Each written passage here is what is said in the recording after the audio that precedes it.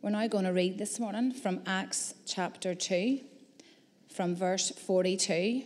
I think the words will be on the screen, or if you want to turn in your Bibles, it's chapter 2, verse 42.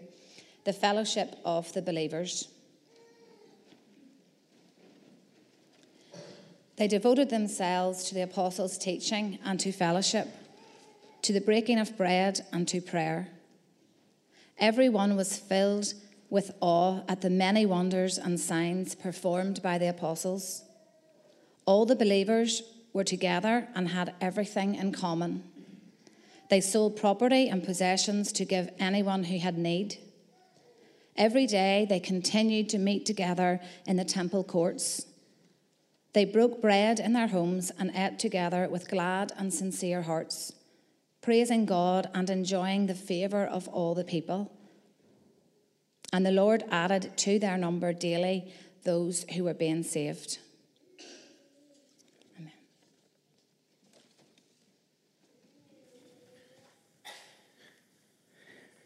Thank you, Caroline, for helping lead us this morning in worship. Really appreciate it. And we're going to share in the Lord's Supper in a few moments' time as a church family. But I want to think again about those words that Caroline read just a moment ago from Acts chapter 2. I'm not sure if you're overly aware of the wording within our All-In Vision strategy document, but it states this within that. Our desire is to go deeper. We desire to see everyone grow deeper in their faith, push beyond the surface, and put down deep roots as disciples. We want to help people develop strong foundations that will lead to greater depth in their understanding, commitment, and passion. Rather than merely being a church with 1,000 members, we long to be a church with 1,000 disciples. That's what our desire is. That's what our vision is. It's the kind of church that we want to be here in Carnmoney. We want to see Colossians 2, 6-7. We want to see a depth, like we see in Colossians 2, worked out among us, where it says this in Colossians 2, just as you received Jesus Christ as Lord, continue to live your lives in Him, rooted and built up in Him, strengthened in the faith, as you were taught, and overflowing with thankfulness. That's the kind of life we want to have here in the life of this church. We want to be a people with really strong foundations of faith. We want to have deep roots in Christ Jesus. We want to have greater depth in all that we do. We don't want to be a church who just settle for the shallow waters. We want to go deeper with God. And so we're into the second week of our vision series, looking at this desire to go deeper as a church family. And our base text is Acts chapter 2, 42-47, those words that tell us about the early church. These early believers and how they lived out their faith in those days whenever the winds of Pentecost were probably still very much blowing around them in those days. The Holy Spirit was at work in a powerful way among this early group of Christian believers. We said last week that they were not perfect, far from it. But they did prioritize and emphasize what seems to be the most important things in the life of any local church. And we're trying to unpack that over these few weeks. They set about by building strong foundations of faith. We can see that they were putting down deep roots as followers of Jesus. And their going deeper consisted of a number of things, but this morning I want to think and highlight just two things from these verses for us. These two things that are on the screen, they were going deeper by devotion and then deeper through communion. Deeper by devotion and deeper through communion. Deeper by devotion. These believers were devoted. They were a devoted group of people. They devoted themselves. We read in verse 42. It's a really interesting word because it's a translation or a combination of two words. The word that translates devoted themselves. And it means all of the following. It means that they were adhering constantly to something. It means they were steadfastly attentive. They were giving unrelenting care to something. They were continuing all the time in something. They were persevering and not growing faint. And they were in constant readiness. What a description of devotion.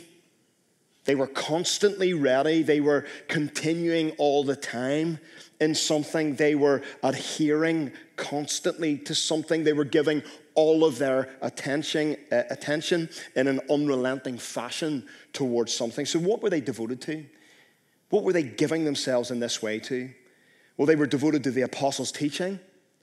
They were devoted to the fellowship. They were devoted to the breaking of bread. And they were devoted to prayer. In other words, they were constantly adhering to those things, to those four things. They were steadfastly attentive. They were unrelenting in their attention to those four things. They were continuing all the time in those four things. They were persevering and not growing faint in those four things. They were in constant readiness for those four things. They were constantly ready for the apostles' teaching. There's nothing better than when a group of people come ready to hear the word of God opened up. They were constantly ready. They were attentive all the time to hear the apostles' teaching of the word of God. The apostles' teaching would have included Jesus' own teaching. And I reckon too, the apostles probably told stories about Jesus. Like, do you remember the time he did this? And they opened that up and they taught those who were around them about who Jesus was and what Jesus did and how incredible his life and his death and his resurrection was and what it means for them to live in light of all of that. So they devoted themselves to the apostles' teaching. They were devoted to the fellowship, to the koinonia is the Greek word, the fellowship of believers, the participation of life together. They were living towards a common goal. They were living in care, in great love and great compassion for one another and with great purpose. They were living in fellowship. They were devoted to the fellowship. Then they were devoted to the breaking of bread. Well done, you're here this morning. You're devoted to the breaking of bread. It was most likely in those days like a communal meal that they gathered around, and then that meal became a celebration or a sharing in the Lord's Supper, where they remembered Jesus, his body broken for them, his blood shed for them. They were devoted to this. And they were devoted to prayer. Prayer was the lifeblood of the early church. The air that they breathed was prayer. The air was thick with prayer in the early church.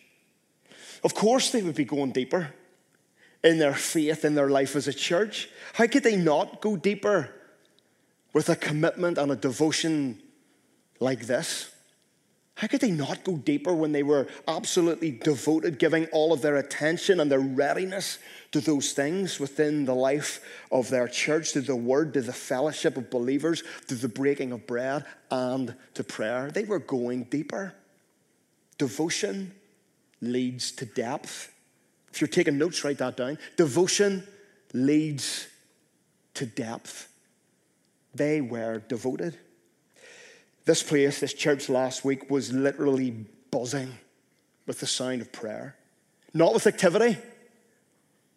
We paused in all of that. Again, thank you for pausing. Thank you. I know it was against your kind of, urge to get going and get stuck back in to all of your activities and all organizations and all of that. But this place last week wasn't buzzing with activity. It was buzzing with the sound of prayer. If you were here at all last week, the place was just full of groups of people meeting in different rooms, all at the same time, every day of the week to pray. The buzz was incredible. This church became a hub of prayer. Different teams, different ministry areas met in every space within these premises to pray. You have been prayed over. This church family has been prayed over. Every room in this church has been prayed over. I couldn't make the elders' prayer gathering, and apparently the elders went around and they prayed through and over every room, every space for what was going to be happening in those rooms and in those spaces. You're prayed for. What a way to begin a new term. What a way to begin a new term. And if we can devote ourselves to prayer in this incoming year, how incredible that would be. That will be. And so our prayerful desire as a leadership within this church is to see everyone go deeper in their faith, pushing beyond the surface, putting down deep roots as followers of Jesus. We want to help you. We want to help people develop strong foundations that will lead to greater depth, greater devotion, greater understanding of who Jesus is, greater commitment to the cause of Christ, and a greater passion for his name and for his fame in this world. We will see this happen. We will if we go deeper in our devotion. If we go deeper into these four things in this incoming year, devotion leads to depth. Devotion leads to depth. I wonder this in coming years, we look ahead. As we look ahead, are we going to devote this year to the teaching of the Word of God? Please keep coming hungry for the bread of life. Let's devote ourselves to the teaching of God's Word, the preaching of God's Word. Let's devote ourselves to the fellowship, to one another, to each other in love and in care and in commitment, in prayer to one another. If you're not in a discipleship community, that is a great space and place for you to be journeying with other people in the life of this church, to be in proper fellowship with one another. Let's keep devoting ourselves to the breaking of the bread, remembering what Jesus has done for us, and to prayer. Let's never stop being a praying people.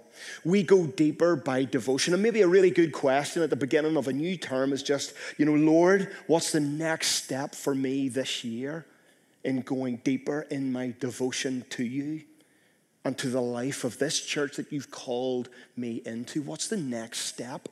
What's the next movement into greater depth? Ask yourself that question. So we go deeper by devotion. The second thing we see in the life of the early church in these verses is that we can go deeper through communion. We go deeper through communion.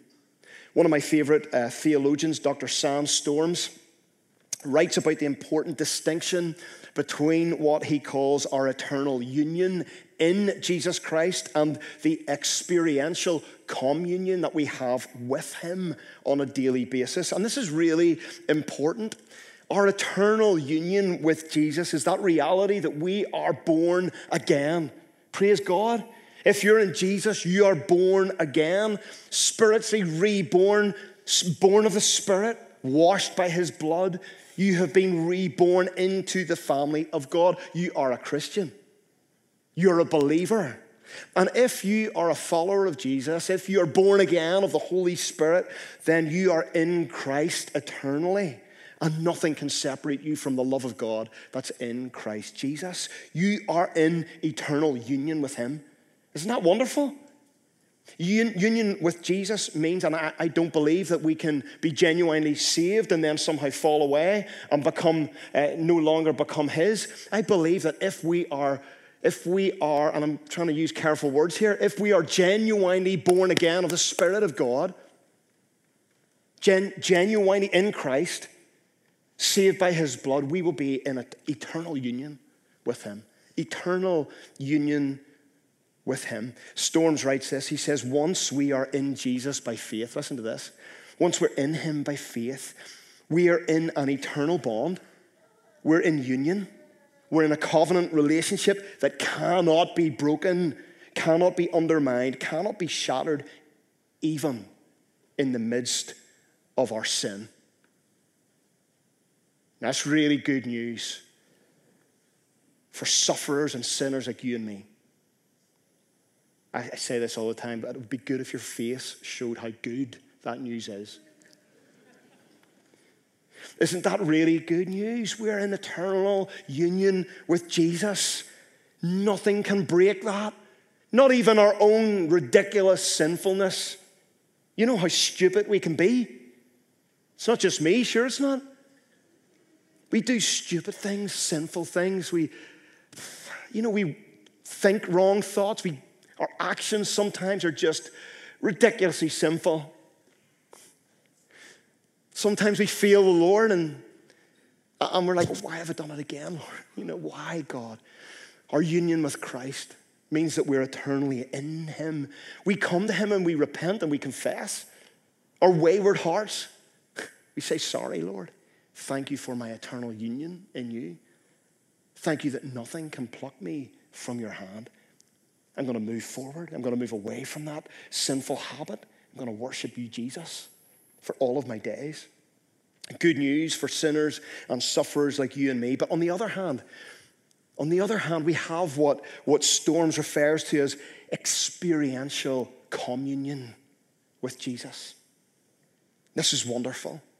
We have our union with him in one hand and we have our communion with him in the other. If our union with Jesus when we are in him is eternal, it cannot be broken. We cannot be out of Christ when we're in Christ. Then our experiential communion with him is something slightly different. If eternal union is constant and unchanging, our experiential communion with Jesus is our day in, day out, ongoing walk with him. It refers to, how close we are to Jesus, how passionate our heart is for him. Let's be really honest. And don't you bluff me this morning. Let's be really honest. That part of us wavers sometimes. As we walk with Jesus, doesn't it? That part, we waver. Sometimes we're up, sometimes we're down.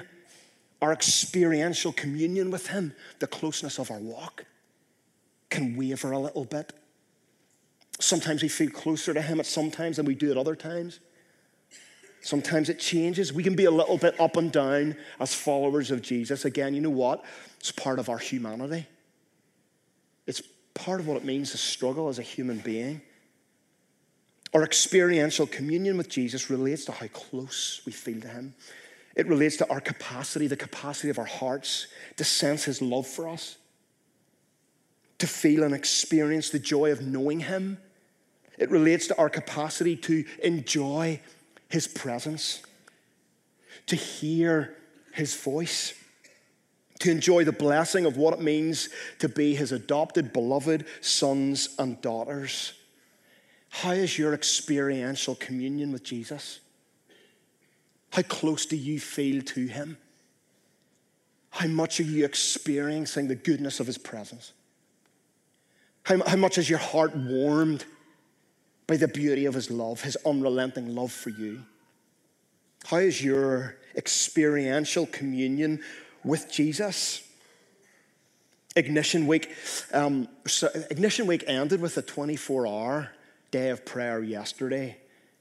I don't know who always booked in for an hour of prayer. I booked in for an hour of prayer, 4 to 5 p.m. yesterday afternoon. I'm going to be honest, I needed it. I had a really mental Saturday, and I'll not go into the details of that, but I was a little bit stressed, a little bit overexcited, and had a whole lot of stuff going on.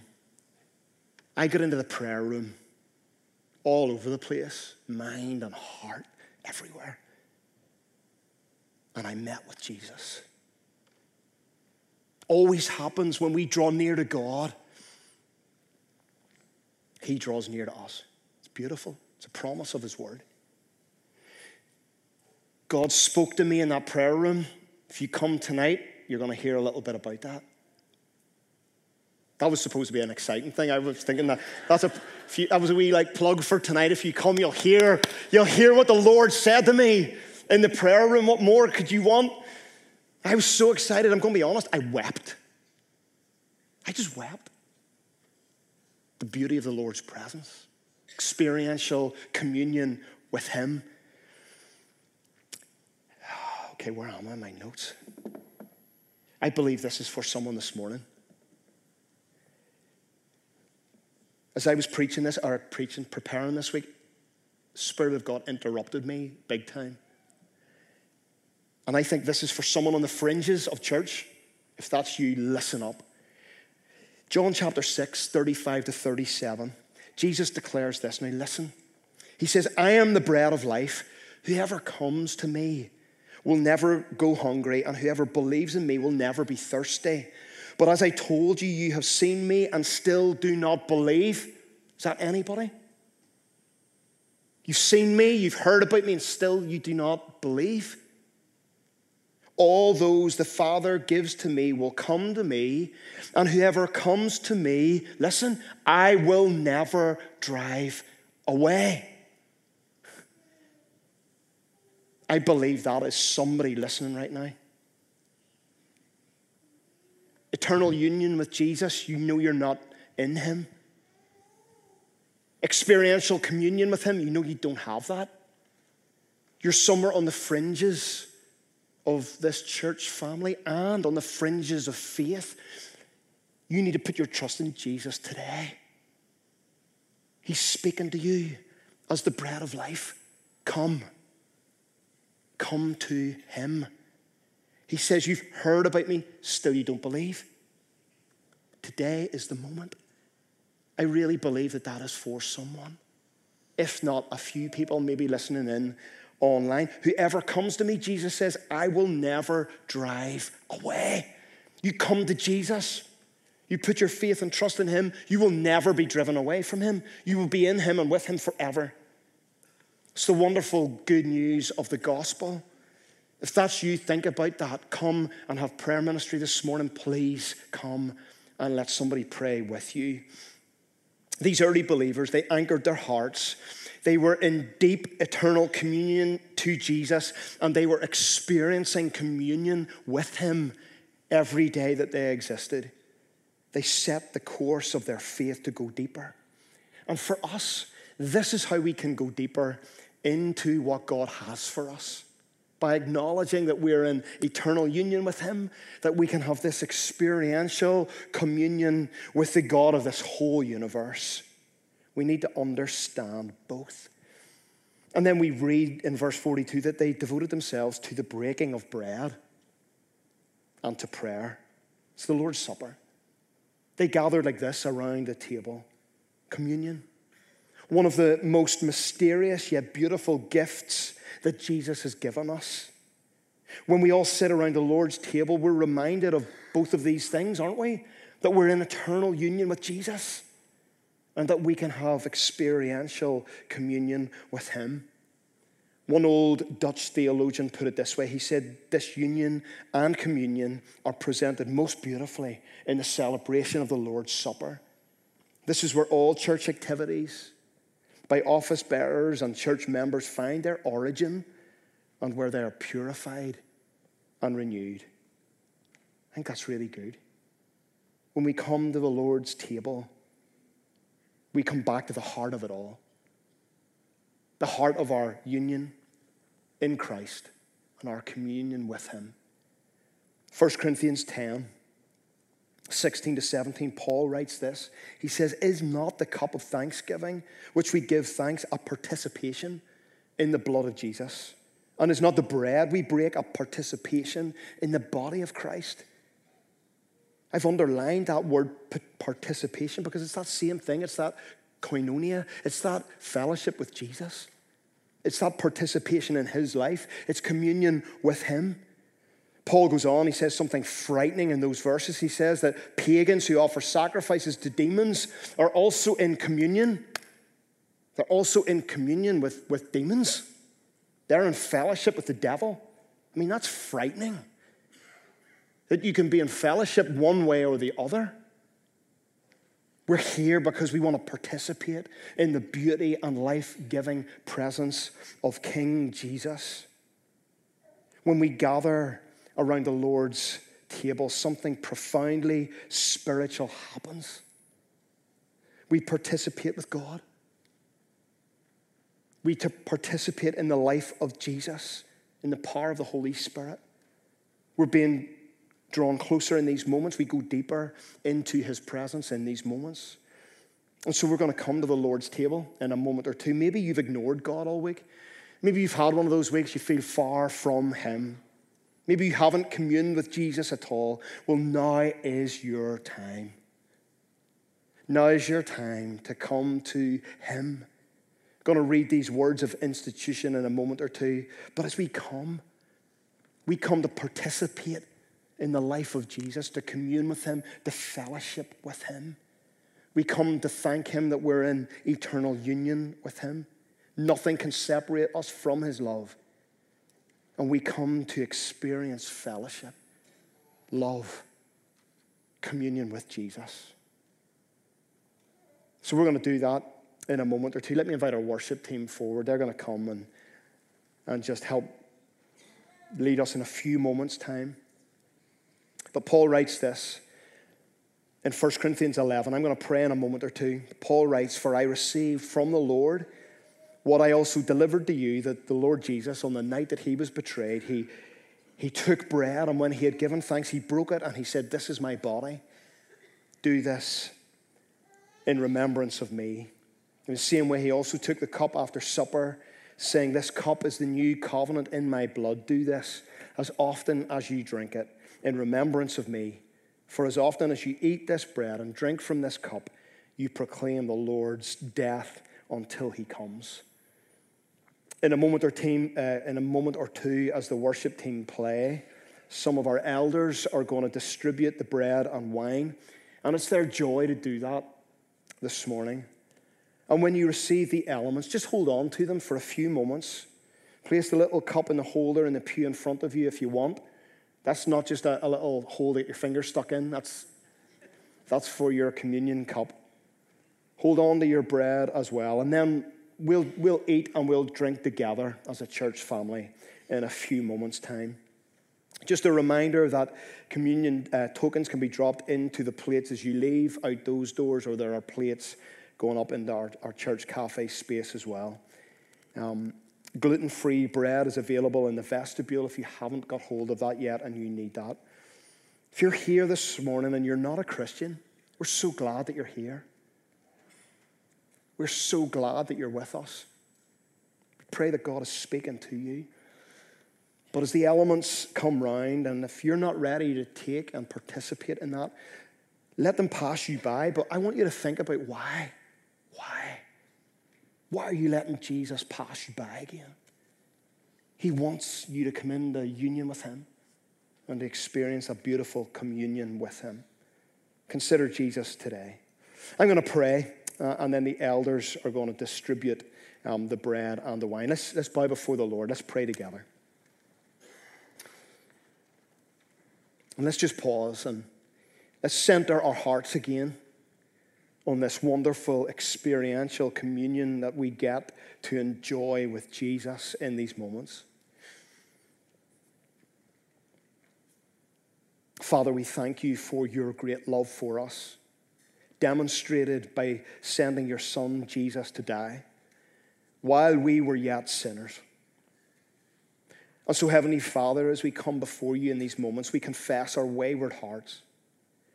We confess our sinful ways before you right now. Lord, we bring our heart to you. Grant us mercy and grace once again. God, we're so humbled in your presence. Your presence is here. Father, we thank you that because of Jesus, we can experience deep and total forgiveness, new life and eternal hope in him.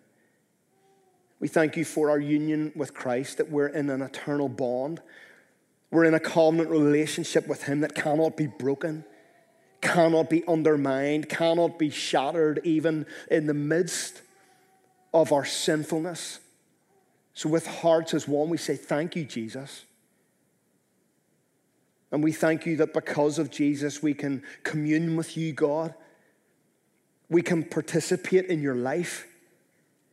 We can have fellowship with you, friendship with you. We can know you. We can draw near to you. And we thank you that we can never be turned away from you because of what Jesus has made possible for us. And so we enter into life and into the beauty of your presence.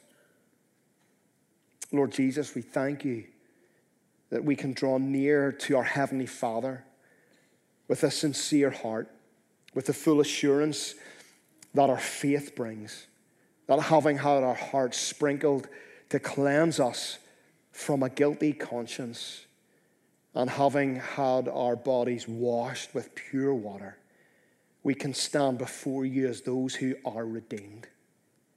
And so this is our confidence. This is our assurance. As we receive bread and wine, may they enable us, may these sacred, holy moments enable us to have deep communion with Jesus and with one another. In Jesus' name we pray. Amen.